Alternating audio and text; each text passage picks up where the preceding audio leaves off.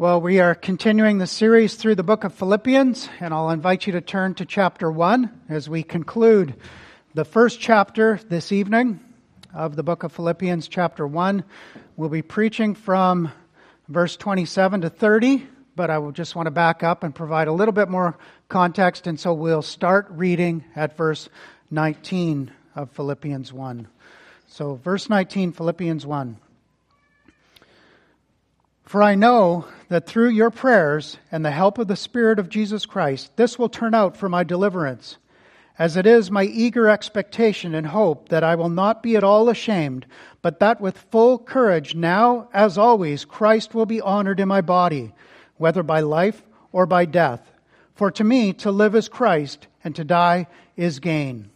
If I am to live in the flesh, that means fruitful labor for you. Yet which I shall choose, I cannot tell. I am hard-pressed between the two. My desire is to depart and be with Christ, for that is far better. But to remain in the flesh is more necessary on your account. Convinced of this, I know that I will remain and continue with you all, for your progress and joy in the faith, so that in me you may have ample cause to glory in Christ Jesus, because of my coming to you again. Only yet let your manner of life be worthy of the gospel of Christ, so that whether I come and see you or am absent, I may hear of you that you are standing firm in one spirit, with one mind, striving side by side for the faith of the gospel, and not frightened in anything by your opponents. This is a clear sign to them of their destruction, but of your salvation, and that from God. For it has been granted to you that for the sake of Christ you should not only believe in Him, but also suffer for His sake, engaged in the same conflict that you saw I had, and now hear that I still have. Let's pray. O God, as we come to the preaching of your holy word, we ask that you'd give us insight, that you'd give us wisdom, that you'd give us eyes to see and behold, and to hold up our lives in light of your word, to make adjustments accordingly that would please and honor your name. And we pray and ask in the name of Christ our Savior. Amen. Well, you'll recall from a couple of weeks ago that we talked about death, and we know the passage in Hebrews chapter 2 and verse 14 that tells us that Jesus died that by His death He might break the power of him who holds the power of death, that is the devil, and free those who all their lives were held in slavery by the fear of death. Many people live in light of the fear of death. It's something that plagues many different people as they think and consider on their own death and the death of other people. And we know that the Apostle Paul had a freedom from the fear of death. He was not afraid to die at all. And we looked at that great verse there in verse 21. To me to live is Christ, and to die is gain. We see that the Apostle Paul throughout this first chapter here had all kinds of difficulties. But in spite of the difficulties, he had joy. He was joyful. He was joyful as long as Christ's cause was progressing. We saw that in verses 12 to 14. And in verses 15 to 18, we saw that despite all of the detractors in his life, those people that wanted to stir up difficulties and trials and increase his chains, the apostle says, he still had joy because Christ's name was still being proclaimed by even these people who are trying to stir up adversity for him in prison. And so we see this, and we see that great verse there, perhaps the Apostle Paul's life verse, to me to live is Christ, and to die is gain. We saw that, and we unfolded it, that 6 words with 3 different points. To me to live is Christ. And that is the essence of the Christian life. To me, to live is Christ. It's personal, it's practical, and it's possible. I had a friend tell me that some years ago, and that always stuck with me, that little outline there.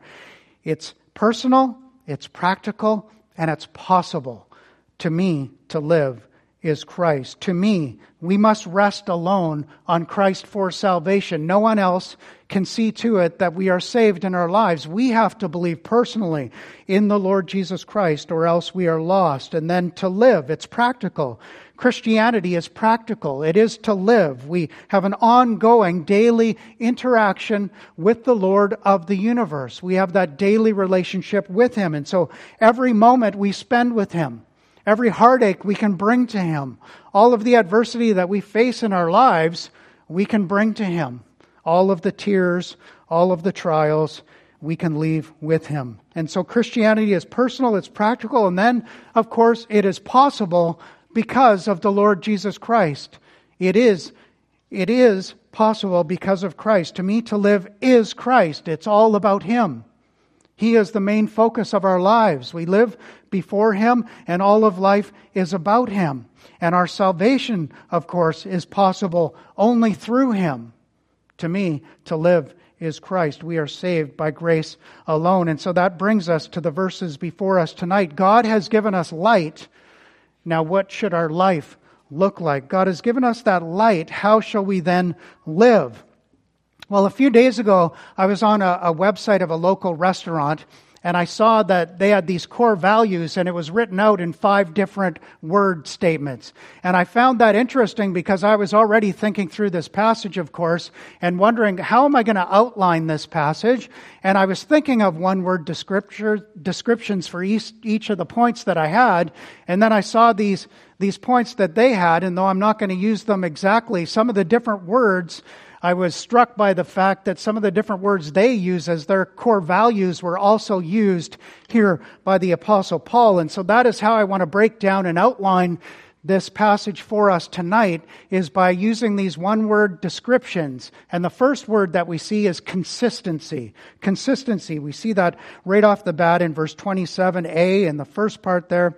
Only let your manner of life be worthy of the gospel of Christ. What a great statement that is. What a hard statement that is to live up. Do you ever feel like you're being watched? You are being watched all the time. There's traffic cameras, there's people with cell phone cameras, there's satellite cameras that can watch in and zero in on people and see their license plates from outside of space. It's an amazing thing. We are constantly, as a people, being watched. But not only that, you as a Christian are constantly being watched by the world as to how you live your life. And we see here that the word worthy conveys the idea of putting your life on a scale, 2 sides of a scale. The things that we say on the one side and the things that we actually do on the other side. Have you ever heard the words said to you? This would be a very cutting thing to be said to you. The last words you ever want to hear as a Christian are these words. And you call yourself a Christian. Has anyone ever said that to you? How cutting that is. I can remember somebody did say that to me once. And you call yourself a Christian. Now, I'm thankful that this person was accusing me of something that I didn't really do, so I felt good about that at least. But it is terrifying to hear those words. And you call yourself a Christian. Because what the person is saying to you is that your life and your lips don't add up. They're not worthy of the gospel. When you put them on the scale, when you put those things on the sides of the scale, they just don't measure up. They don't add up. And so no, we don't live up to everything that we know perfectly. We are not perfect, that's for sure. But is there consistency in your life? On balance, is there consistency in your life? Does your life and lips adorn the gospel or detract from the gospel? Only, that means above all, let your manner of life be worthy of the gospel. And then the Apostle Paul uses that phrase as a launching pad to go into a number of different exhortations for us about what that's going to look like. What does it look like to have our lives live out in this way? What does that look like to let your manner of life be worthy of the gospel? Your manner of life. Your Bible version could say conduct. Perhaps it uses the word conduct there in that phrase. Now we get that word from the word politics or police or policy. It's a political term, but not the way that we would view modern politics. But as part of a Roman city-state in Philippi, Paul urges them to conduct themselves in a manner that best represents that state where they are from. To be a good citizen. Being a good citizen means honoring that affiliation that we are a part of. Citizenship has great privileges with it. It also has responsibility with it. And it's something that the Philippians would have understood well as living in a Roman colony where they lived. They had all sorts of advantages and privileges that came with that. They're not near Rome, but they're away from Rome, and they are a Roman colony there. And so it is just as if they were a part of the city of Rome. They inherit all of the same privileges that the people in Rome would have enjoyed, and that would include things like tax exemptions and prestige and honor and different things that went along with it. And as the Lord's people, where is our citizenship? Well, the Apostle Paul goes on in chapter 3 and verse 20 to tell us that our citizenship is in heaven. Our citizenship is in heaven. And so we might be living as a part of this world, just like the Philippians were living in Philippi, but yet we've been created for the next world. Our citizenship is in heaven. We've been created for another world. And so the idea here is, let's conduct ourselves, let our manner of life be such that we are offering to others the very best of the kingdom of God. That's what Paul is driving at here. Let your manner of life be worthy of the gospel, that we are offering to this world the very best of the kingdom of God. That is a high and a holy calling that we are called to live out. The very best of the kingdom. We want to offer to a watching world a representation of the very best of that kingdom to which we truly belong. We are representative citizens of that heavenly kingdom, and we are to represent that kingdom. So Paul is saying that our life should be marked by consistency, to have that kind of quality that would see that's worthy of being called a Christian, that is worthy of the gospel. And this type of consistency will be marked by harmony. We see that in 27b here. Harmony, or we could say unity. We should be living in harmony or unity, standing firm in one spirit, with one mind, striving side by side. That's a unity of purpose. It's a unity of purpose that we see here. Standing firm, contending as one for the faith of the gospel. If you've ever seen the movie The Lord of the Rings, you can see what this type of standing firm would look like. And you can picture the soldiers standing there with the shields, having the shields interlocked. They're fighting, they're battling as one. So all of the opposition that they're facing, the artillery that they're facing, they are together as one to be able to combat these different things that are happening. And that's the picture that we see here. And the people of Philippi would be very familiar with this type of imagery. And we can see all through this passage a type of military mindset that the apostle has. He's almost treating them and talking to them as soldiers. And that's why we read earlier from these different passages that talk about taking up the armor of the Lord, and these different songs that we've sung that talk about these themes as well. And when in battle, the soldiers would stand side by side. They'd have that interlock. They'd be battling together as one. And Paul is saying that this type of consistency and unity is critical to contending for the faith, to having that unified purpose in contending for the faith. When I became a Christian at the age of 18, about a month later, I read my first Christian book. I found it at a used bookshop in Edmonton. And that book was The Pursuit of God by A.W. Tozer. Now, I don't recommend all of Tozer's theology, but this particular book had a big impact on me at that particular time in my Christian life, just barely knowing anything from anything. And I picked up and I read that book, and it had a great impact upon me. And it was very worthwhile, and I enjoy some of Tozer's books for sure. He's a pretty good author. But here, he talks about being as one as the people of God. And I think that it's a really good quote, and he gives us a good illustration of what that looks like. He says this on this topic of harmony or unity. He says, "Has it ever occurred to you that 100 pianos all tuned to the same fork are automatically tuned to each other?" So a tuning fork, pianos, 100 of them, automatically are all tuned together. They are of one accord by being tuned not to each other, but to another standard to which each one must individually bow.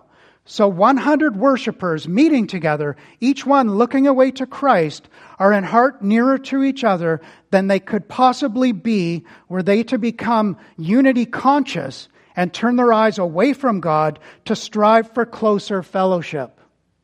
It's interesting, isn't it? And that happens as we look to Christ individually, together, all of us striving and looking to Him. Then we become tuned to that same song, we could say, to that same melody that would be played off of a piano. As members of this church, we've also taken vows to strive for peace and purity of this church body. And that's a very important thing, to strive for the unity of the Spirit and the bond of peace. And that comes when we all look to Christ. Tozer says, not by looking to unity, but by looking to Jesus. Then we get the unity that comes from that.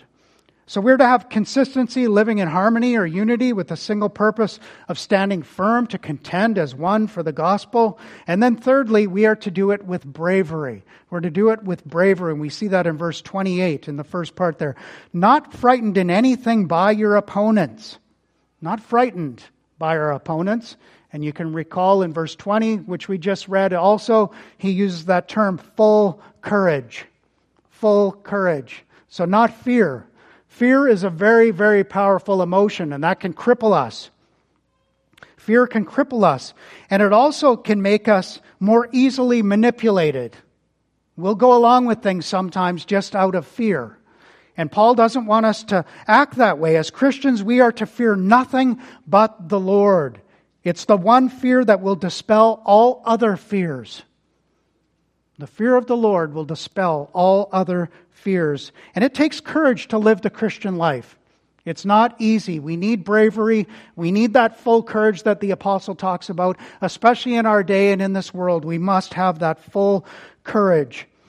It takes courage to live the Christian life. Now, that word frightened is a word that is used for when a horse gets spooked. It's that type of a frightening thing that happens when a horse gets spooked. And you've all probably seen, at least on television, if it hasn't happened to you. I don't get along with horses, so I stay away from them. So they're not going to spook me. But maybe some of you have actually been on a horse that was spooked and you're tossed off. Or you've at least seen a cowboy movie where there's always that one poor fellow who gets bucked off of his horse and the horse is spooked and it's gone and he's got to walk. So you know exactly what that looks like, right? And sometimes horses get spooked by things that aren't even there.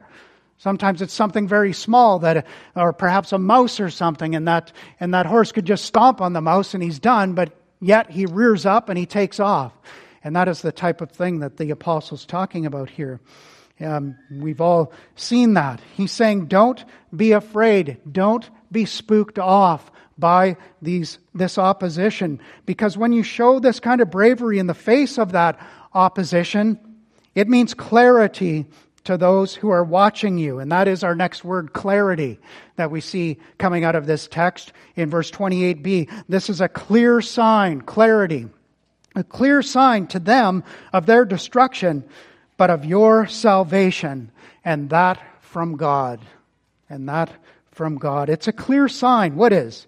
The consistent life that you live of honoring the Lord, living in harmony with one another, having that unity, having that bravery, that becomes a distinguishing mark in your life that you are different. That you don't walk the way the world walks. You don't talk the way the world talks. You are different. You're marked out differently than the way of the world is. And that is a warning sign to the world, a warning sign. We all know what a traffic warning sign is, right? The black and the yellow signs, often fluorescent, or there's sometimes signs like on the Coquihalla that are all lit up. They're warning signs as well, and they might be circled in lights, these types of things. Or think about a neon sign, a big neon sign that's blinking, flashing a warning at you. And this is the type of imagery that we see here, that your life, when you live this way, walking in that manner of the gospel, it's a warning sign to those who are perishing. It's telling people that there are two roads that you can go. There is a broad road that leads to destruction, and there is a narrow way that leads to life. Your life does that to people.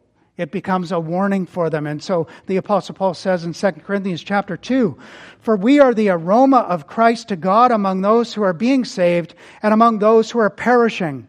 To one a fragrance from death to death, to the other a fragrance from life to life. Who is sufficient for these things?" Our life is a warning sign. And it's a warning sign to those who are perishing, and it's also a sign to the godly as well, to the righteous. And this can sometimes make life difficult for us because people might not want to be around us because of that aroma of death. They're guilty. We remind them of their end, and that becomes something that people don't want to be around and don't want to be with us. And so we're reminded here by the Apostle Paul of our next word, and that is agony. Agony. And we see that in verse 29. For it has been granted to you that for the sake of Christ you should not only believe in Him, but also suffer for His sake. Suffering for Christ's sake. Suffering has been granted to you as a gift. It's been granted to you to suffer for His sake. Now we can see how belief is a gift, and that's a blessing that we are ready and willing and quite happy to receive. But suffering as a gift, that's what the Apostle Paul says here. Suffering is a gift. And we so often have the idea of that if I am experiencing ease and I'm experiencing comfort, I'm experiencing God's blessing. Sometimes we have that mindset, and then we think, well, this adversity has come along, this trial's come along, God is judging me. What have I done to deserve this? And we start to engage in self-pity. But here we see suffering as a gift. And we so often don't view it that way, and I think that it's for the same reason as we looked at 2 weeks ago, that we don't view dying as gain. And the reason that we gave 2 weeks ago was because of worldliness. You'll remember that quote from Matthew Henry, "Death is a great loss to a worldly, carnal man." And so we might be able to say tonight, suffering is a great loss to a worldly, carnal man because he loses all of his ease and all of his comfort. So we want ease and comfort so often, but God in His wisdom doesn't give that to us. What happens if you have ease and comfort in your life? Think about the physical realm, and we all know that we should eat properly, we should exercise, we should go for walks with our wives, and we should go for a run, and we should do all these things to be healthy. But in our physical lives, if we are just given to ease and comfort and laziness, and we're docile and just kind of play around and watch television, whatever we do, and we eat terribly and do all these things, then we get fat and we get lazy. That's what happens. And also in the spiritual realm, when we have ease and comfort, we also can get lazy. We can get complacent. We can begin even to forget about God. And God in His wisdom reminds us that we need Him, that we are dependent upon Him continually. And that ease and comfort, that idea was not something that the Apostle Paul experienced or something that the Lord Jesus Christ experienced. There was suffering that went on along with the gospel. And the Apostle Paul asks Timothy and invites him to suffer for the gospel. And our Bibles are very clear that if we are going to be committed to Christ, if we are going to walk in a manner worthy of the Lord, if we are going to live a life of unity and bravery and all these different things that we're talking about, then in this world we will have trouble. But take heart, Jesus says, I have overcome the world. We will have agony in this world, but that leads to our last word, and that is camaraderie. Camaraderie, or we could say commonality or partnership. Verse 30, the Philippians are engaged in the same conflict that you saw I had, and now hear that I still have. They're experiencing some of the same trials that the Apostle Paul experienced because they are living out that faith. And you remember week 1 of this series, we looked at Acts chapter 16 and saw how the beginning of this church at Philippi began. We saw the conversion of Lydia. We saw the conversion of this slave girl who Paul cast the demon out, and the owners didn't like that, and so they stir up trouble against Paul. What happens? Paul is beaten and he's jailed in Philippi, right? And then what happens there? A series of events unfolds, and through that event of the beating and the jailing, the Philippian jailer is converted. And so we see these things happening in the Apostle Paul's life, and we see that this conflict is something that Paul has been engaged in, and he says here, had and still have. Because here he is once again. He's back in jail. That is the pattern of the Apostle Paul's life. He's back in jail. And so is God punishing the Apostle Paul? He's got all these hardships happening. Woe is me, the Apostle Paul. He's wallowing in self-pity while in prison. How could the Lord let this happen to me? God is punishing me. There's a frowning providence that's overtaking me. There's this big cloud that God has caused in my life. Life is not going well for the Apostle Paul, right? Wrong. It's going exactly the way the Lord had planned for him. Question for you. Would you receive a flogging and go to jail to see somebody saved? To see the salvation of a soul? I know that some of you would do that. I know that the worth of a soul would be that important to you, to see that person's eternity change. And I know that some of you would do that. And the Apostle Paul saw the salvation of the slave girl, then saw the salvation of the jailer. The one conversion led to his beating and imprisonment. The other one was a result of his beating and imprisonment. You see the way the Apostle Paul looked at things had a tremendous impact in his life. He didn't wallow in self-pity. And we know that the Apostle Paul wouldn't have had it any other way. He would do it all over again. Because the souls of men and of these ladies was worth it to him. He wanted people to bow the knee to the Lord Jesus Christ and to come to him in faith and repentance. And that was the pattern of the Apostle Paul's life. There was the preaching of the gospel, there was beatings, and there was jail. And there was the preaching of the gospel, and there was beatings, and there was jail, and rinse and repeat. That was the pattern of the apostle's life that we see unfold here. Life was tough for Paul, and I know that life is tough for some of you as well. And so just by way of application here in our final 5 or 7 or so minutes, do you ever feel like giving up? Do you ever feel like giving up in your Christian life? Walking away from the faith. Life is hard. It's a struggle. And you may be sitting here thinking of consistency, harmony, bravery. All I see in my life is misery. Misery. It's another word that ends in Y that sometimes characterizes our lives. And we can think, is it even worth it to walk and to be a believer in the Lord Jesus Christ? It'd be much more easy if I could just embrace my ease and my comfort and just go the way of the world. Quit trying to swim upstream and be contrary to everything that's going on. I'm done with this. I'm just going to walk away. And you know, some people who have. All of us do. They've just walked away. It's been difficult. The road has been hard, and they've walked away. After all, don't those outside of the church appear to be prospering? Don't they appear to be having a much easier time than we have? Sure, they might have some of the same issues and problems that we have.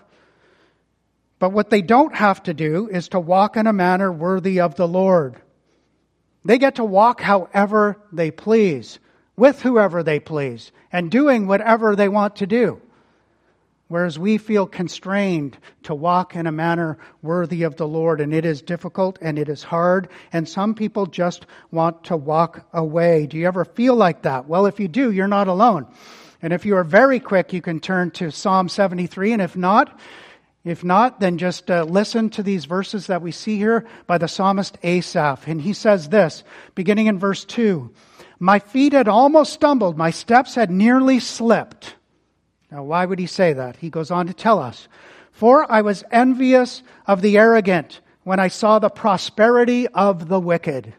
So there's another man who sees the world prospering. And why am I doing this? Why am I walking in a righteous manner? I don't need to be doing this. It's way too difficult. I'm just going to walk away. I'm just going to leave. And he says in verse 4 that their bodies are fat and sleek. They are enjoying life. They are having a good time. Enjoying all the things that this world has to offer. They're not in trouble as others are. They are not stricken like the rest of mankind. "All in vain have I kept my heart clean and washed my hands in innocence." Why do we bother? Why are we coming here? Why are we doing this? Why are we in the Lord's house right now? Why bother? For all the day long I've been stricken and rebuked every morning.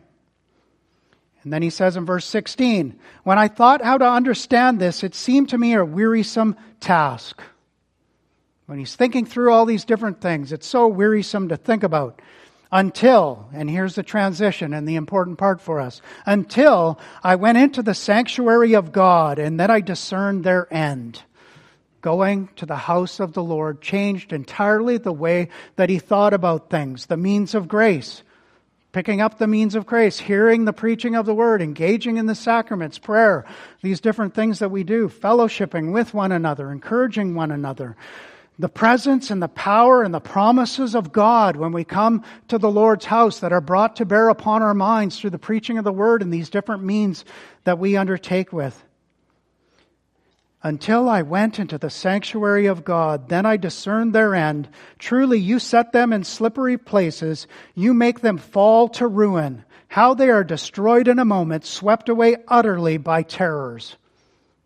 That is the way of the wicked. Swept away suddenly by terrors.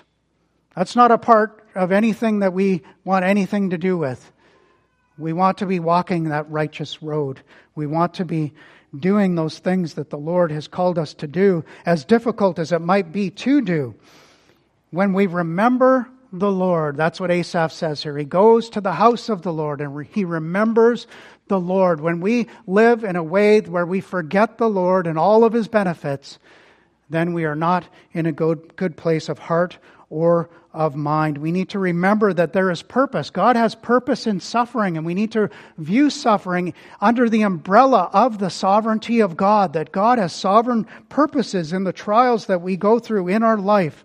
John Owen says, God does not chasten us merely for his pleasure. He does it to make us partakers of his holiness. So that is one of the great benefits of suffering. It drives us to God, and it makes us a holier person. God is much more concerned about our holiness in this life than he is about our happiness or our ease and our comfort. He wants us to be holy. He wants us to walk in a way that honors him, where we represent the best of the kingdom of God. Paul saw suffering as a privilege. He says it's been granted to you. And the word granted comes from the word grace. God gives us the gift of suffering. That's the way the apostle looked at it. It's a grace. And that doesn't sound very fun. It's like getting something you don't want on Christmas morning. A gift of suffering? You get a gift on Christmas morning and you're not really crazy about it, or you already have 10 of them and you don't really want that gift.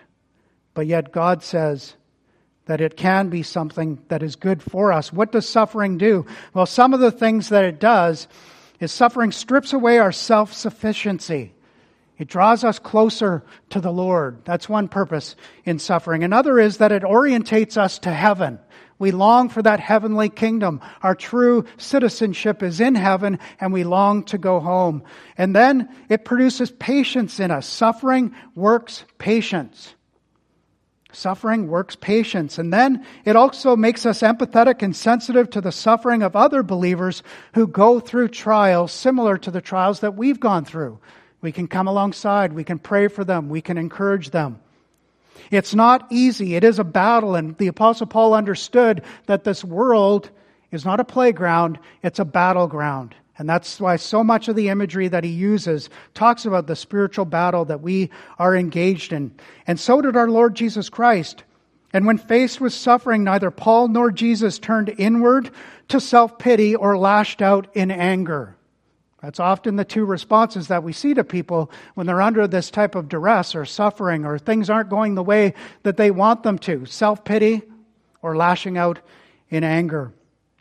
And the Lord Jesus Christ did not do that in the Garden of Gethsemane, as we see in Mark chapter 14 and verse 36. We see Jesus is praying in the garden just before his arrest, and the scripture says that he is in great distress, troubled, sorrowful, even to death. And so what does he do? He prays. And he prays that this cup of suffering would be removed from him.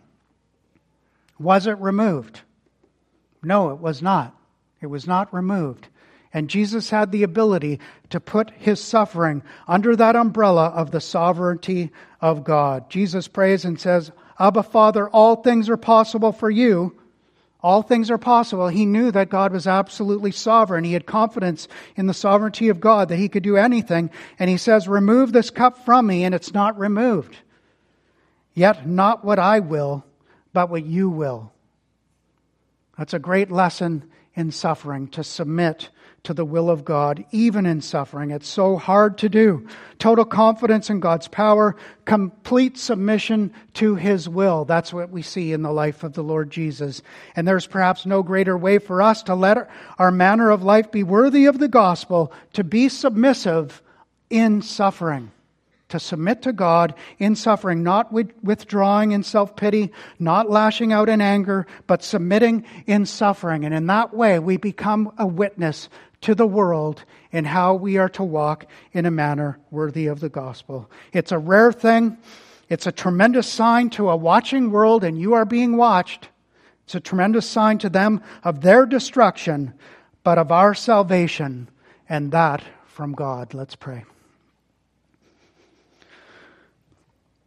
Oh God, you often call us to go through trials that are difficult, and I know many here are struggling, many here are suffering. And I ask, oh Lord, that you would relieve their suffering, and if you choose not to, that you'd give them great grace, and that they would see the grace of suffering as a gift, as difficult as it is. And I ask that you would bless them and be with each one who is facing these trials tonight and this evening. And we pray that you would draw near to us and we would draw near to you and your promises and know your presence with us through trials. In Christ's name, amen.